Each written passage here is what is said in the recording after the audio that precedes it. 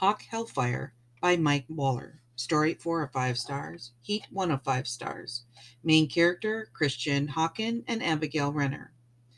Christian Hawken, call sign Hawk, is a disillusioned ex-military man.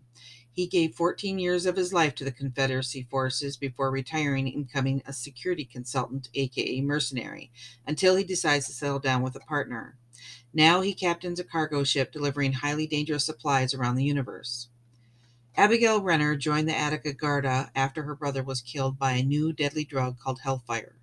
She's determined to find and end the creator and distributor of the drug. She works her way up to becoming a lieutenant in the Hellfire task force, and she's given a ship to trail the source of the drug. Hawk is framed as a terrorist and mass murderer and imprisoned for life until his services are needed. He's free to take on a mission to free an outlying planet from an evil dictator to restore the rightful ruler and establish trade, but he isn't sure he trusts his new employer. Hawk's story isn't all about assembling a team and blowing things up.